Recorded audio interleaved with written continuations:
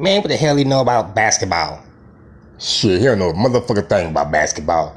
Do you see his Facebook post? That nigga be wildin'.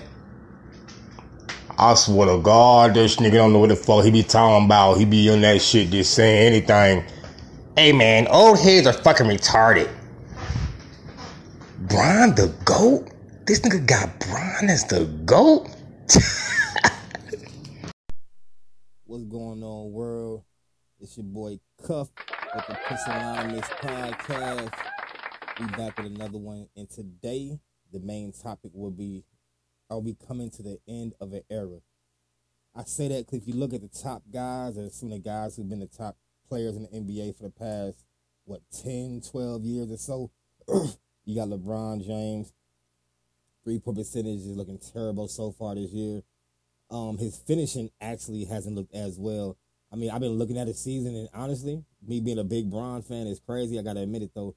Like, he's been looking a lot like Russ last year looked when it comes to finishing at the rim, and Russ has been looking more like Russ, especially since he's been doing this six-man role. We got Kawhi Leonard, nothing new, sitting out games, missed most of last season. You know, once again, starting off this season off the bench and then not playing in most games. 1 second he's healthy, next second he's not. So it might be coming to an end of the whole Kawhi Leonard thing. And even last we seen him play, he didn't look the same as far as on defense, guarding the top guys like Luka out there getting cooked. We got another guy, James Harden, who actually looks better than he did last year, but he still doesn't look like the James Harden we know him to be. So, of course, Philadelphia, as a team, isn't looking all that well because, if James Harden, is he going to do what he needs to do out there? Regardless of what Embiid's doing, the team just isn't going to look at all that well. Then you got your boy Chris Paul. He's looking terrible all over the court. His defensive efficiency has went down years ago. I think Pat Beverly matter of fact, Russell Westbrook. I'm still getting that wrong. Russ was talking about Pat Bev when he was saying he don't play defense. He'd be running around out there talking trash, so forth and so on. But like I was saying, Chris Paul, field goal percentage has went way down. 3-point percentage has went way down. His points per game, he's averaging like 9.5 points per game. Still getting assists, but his usage rate is also way down. It makes me feel like maybe the coach doesn't even view him as the same player anymore. His usage percentage is around like 15%, and obviously is way higher than that early in his career, midway through his career, and even the first couple of years with the Phoenix Suns. Now, as y'all can see, I did name Kevin Durant, and the reason being Kevin Durant's still balling. His team just garbage, and I've never felt like he was the kind of guy who could carry a team.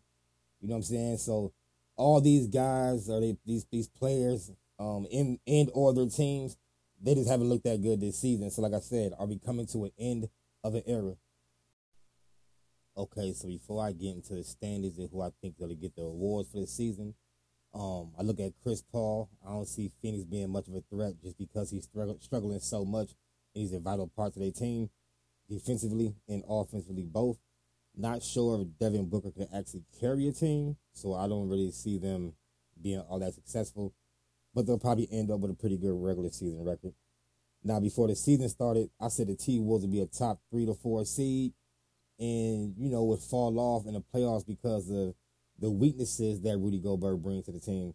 Everybody want to focus on the positives, and if you're a fan of a team, I understand why you would do such. But if you look at the negative things he brings to the team, he ends up hurting you in more ways than he ends up helping you. Now, we did need, and I say we come in Minnesota, I'm a fan of the T-Wolves. We did need better rim protection, and we did need help rebounding. He brings both those things, but the fact that he can't switch on the perimeter players, and when teams play small ball, he's damn near useless. You know what I'm saying? I just wasn't feeling the fit like that. So, yeah, with or without him, I just would see us going out in the first round. And we actually probably would have been better if we kept our roster from last year. Now, LeBron's starting off kind of slow this year, while Curry's looking great so far this season. On the same note, Golden State doesn't look the same due to the young players not playing consistently at a high level. On top of that, Klay Thompson doesn't look the same, whether on offense or defense. He does not look the same. Now, I don't think he will ever get that defensive ability back But as the season goes on, I'm pretty sure he'll start knocking down his shots. So Golden State will end this season looking better than they started it.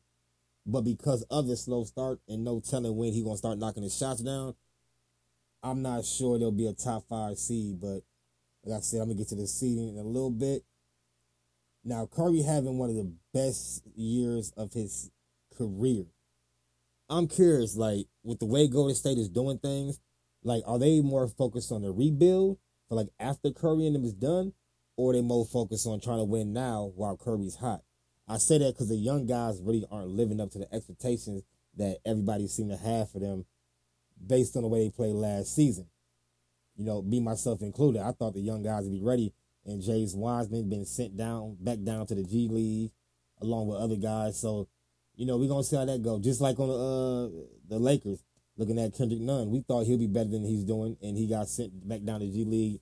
Really just to practice, though. Not really to play with them for real, but to get extra practice in because the Lakers weren't practicing at the time. So I actually kind of respect that. But still, like I said, Golden State young guys aren't living up to expectations. So if they don't make a move soon, and they got plenty of young pieces, so they could actually make a move and get their team back on track, if you ask me, it probably wouldn't be that hard to do. Now, with that said, I want to get into the standings for the Eastern Conference top 10 teams, and I want to get into my predictions for the Western Conference top 10 teams. I'm going to kind of skim through them real quick, give a little bit of detail why I feel some of these teams might be better than they were last year or worse than they were last year, depending on the competition or what they got going on within their organization, period. So when the East running through them, I got the number 1 seed being the Boston Celtics. And I give that over Milwaukee only because Milwaukee is like, you know, championship pedigree. You know what I'm saying? They didn't get there last year, but if they didn't have that Middleton injury, they probably would have beat Boston. But either way it goes, I just think Boston is they're younger, and they're going to play their young guys all the way through. You know what I'm saying? While Milwaukee might chill a little bit here and there, especially when they get their top 2 seed locked. I can see them relax in the last few games, and Boston probably getting a few more wins than them and getting that number 1 seed home court advantage. With that said, obviously, I got Milwaukee Bucks being the number 2 seed. That is the team, along with Boston, in the East that their squad has been together for a while. And bar injury, like, I don't see those 2 teams being anything less than a 1 and or 2 seed.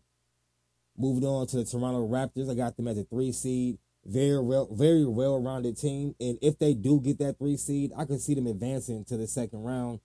But I don't look at them as an actual threat in the East. Now, with the 4 seed, we have the Atlanta Hawks, young team. Most of their core has been together for a while now. They got pretty good chemistry. They brought in a bigger guard who can actually guard the offensive threat on the perimeter. So Trae Young doesn't have to do it so much. That was awesome. Obviously, that was hurting them. Trae Young is very small. Trae Young is very small, and he's just not that great on defense. Regardless of the effort he may put, he's a smaller guy. So you can get him switched on to certain people and take advantage of him. So now having Jamal Murray and a bunch of bigs and fours that they can switch with, they should be able to hide Trae Young on defense the same way Golden State has hid Steph Curry over the years. Now, with the 5th seed, we got LeBron James' former team, the Cleveland Cavaliers. I like their team. Their team put together pretty well. Rumors have been coming out saying that maybe Jared Allen would get moved, or was it Jason Collins? Yeah, Jason Collins would get moved. If he does, they got Big O over there still. So I'm not sure if that really hurts them or not. And they might not really need him because they got Big O and they got Capella over there still. Like, they got bigs. I'd rather hold on to him, but either way, I see Atlanta being the top force. That's Atlanta. My bad. I'm on the Cavs. The Cavs. It's my trade. Yeah, Jared Allen. My bad. Jared Allen. There's talk to him getting traded, and they got other bigs, so I understand it, but I'd rather keep him. He's nice. So at number 6, we got the Philadelphia 76ers. James Harden still don't look like James Harden, but he looked better than he did the past couple of seasons. And Joel Embiid is on a mission. Bar injury, you know, they should be a top 6 seed. They could be a little higher than a 6, but their role players and James Harden still got to be better. It's just not good enough yet. Now, my surprise team for the past 2 years were the Miami Heat, And this year, I got them being more kind of in the middle of the pack. So we got them at the 7th seed. There's just nothing special about that team. So that's why I see them being in the middle of the pack. Moving on to the 8th seed, we have the Chicago Bulls. Look, it's crazy. The expectation for the Bulls was so high last year, and I feel like I was the only person who was like, they not going to be what y'all think. And they weren't. You know what I'm saying? Now, they did have injury with Lonzo Ball, but that's part of the reason why I felt they weren't going to be what people thought they were going to be. You can't look at a team that has guys on the roster that, you know, they sit more than they actually play and say that team will be nice if part of them being nice has anything to do with that guy who sits more than he plays. Great example would be Anthony Davis. When you're talking about the Lakers season, you have to keep in the mind that AD could miss half of that year. And do they have guys that come in and do the things that AD brings? If not, you got to take that into account when you're saying how good that team may be. Same thing when it comes to New Orleans Pelicans. You can't tell me how great that the Pelicans are going to be, and you tell me a big reason why because of Zion when he hasn't played half of a season, not one time in his career yet. You know what I mean? Now they have CJ now, so New Orleans isn't the best example because with or without Zion at this point, I see them being successful, and y'all hear about that when I get to the West. Now, moving on to the 9th seed. There's some play-in type teams right here. They're kind of irrelevant, but, you know, since there's some popular players who would be in these games and coming in at these seeds, I'll speak on them. So we got the Washington Wizards. Bradley Beal over there collecting money. He don't want to win, but, you know, he'll get a little early first-round exit, if that. So we got Kyle Kuzma, Bradley Beal, and them over there for the Wizards. Coming to the 9th seed. At the 10th seed, we got the sorry-ass Brooklyn Nets. Look, man, this is my thing with them. Like, the team is put together shitty. And I could use this as an opportunity to, like, be like, yo, if Bron was over there, or be like, I thought KD could carry if that was Bron. Like, I could do that, right? But people will talk about how Bron isn't carrying the Lakers this season. At the end of the day, personnel plays a big part, and that team just isn't built to be successful. I don't care if Kyrie come back or not. If he come back or not, I don't, you know, the defense been looking better. The offense been looking a little more smooth. KD getting a hell of assists and stuff all of a sudden since his new interim coach has checked in for Steve Nash. His sorry ass got fired finally. I don't know how he even lasted that goddamn long. But yeah, he's out of here. But yeah, to sum it up, Brooklyn, don't see them being successful. If they don't make the play-in game, I wouldn't even be super shocked, if I'm being honest with you. Now, moving on to the West Coast, some might say it's the best coast. Fucked up. East Coast was kind of holding shit down for a little bit. The East, not so much no more. I mean, it's not all that competitive in the East. I guess it never stays that way. And looking at the West, honestly, player-wise, it looks more competitive than it actually is because, like I said, some of these top guys, like Kawhi Leonard, banged up. You got AD banged up. LeBron James been getting injured for the past couple of seasons, actually injured right now. I just don't see Steph Curry got Klay Thompson, who's back, but he's not the same Klay, and the young guys aren't doing what everyone thought they would be doing at this point of the season. So it's about time that what I said a couple years ago, I said the next 2-3 years, I said it about 3 years ago, maybe 4 years ago, next 2-3 years that bar injury, Denver going to be the top team in the West. And here we go. Number 1 seed for the West, I got the Denver Nuggets in there. Now, right now, they're the 3 seed, sitting at 9-5. They don't look great. But Jamal Murray, the last couple games, he's been looking more like Jamal Murray. Michael Porter Jr., he's always in and out. But with or without him, I see them being successful as hell. So, you know, they're doing their thing. Denver Nuggets will probably get the number 1 seed. I'm pretty sure of that. Going on to number 2 seed. Chris Paul's look trash, like I said, right? But when I look at the West teams, there's some teams that I want to say could get that 2 seed, like Memphis and New Orleans. But, like, I don't see Chris Paul continuing to play this way. You know what I'm saying? Even though I do see him breaking right back down in the playoffs. But I don't see him continuing to play this way. So, right now, they're at the number 2 seed, sitting at 95, behind the Portland Trailblazers at 10-4. That's crazy. But I'm going to keep them there. I got the Phoenix Suns coming in at number 2 for the West. After that, like I said, Memphis Grizzlies, New Orleans Pelicans, I really can see either one getting a 2 or 3 seed. But I got Memphis right now. They're going to end this season. Even though right now they're at the number 8, they're at the number 6 seed. They're 9-6.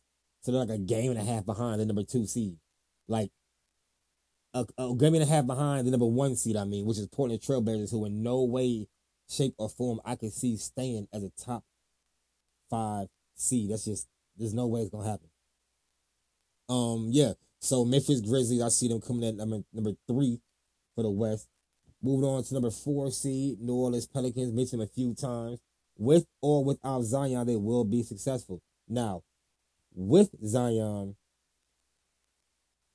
I almost feel like the ball doesn't move as good.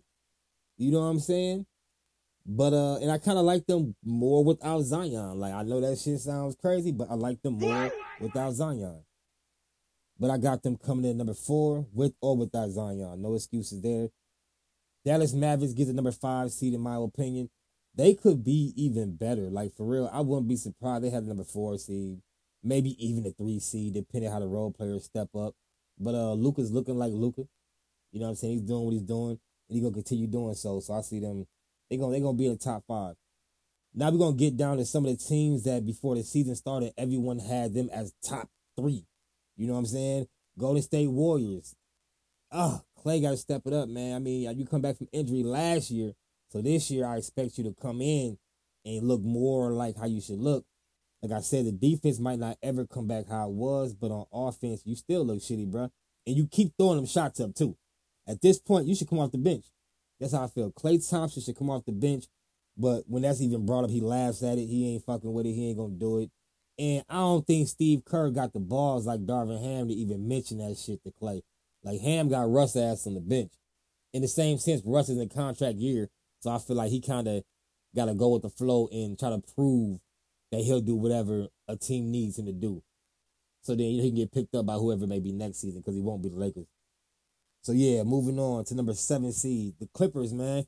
For the fact everyone thought Kawhi was going to come back and beat Kawhi, and when he came for his debut for the first game of the season, he came off the bench and looked great. Like, he on defense, he wasn't like, he didn't show much of anything. He didn't have to. But on offense, he came in, getting to his spots and nailing everything. Since then, he's played like 1 game, maybe 2. Not really sure. But 15 games, he has not played more than 3.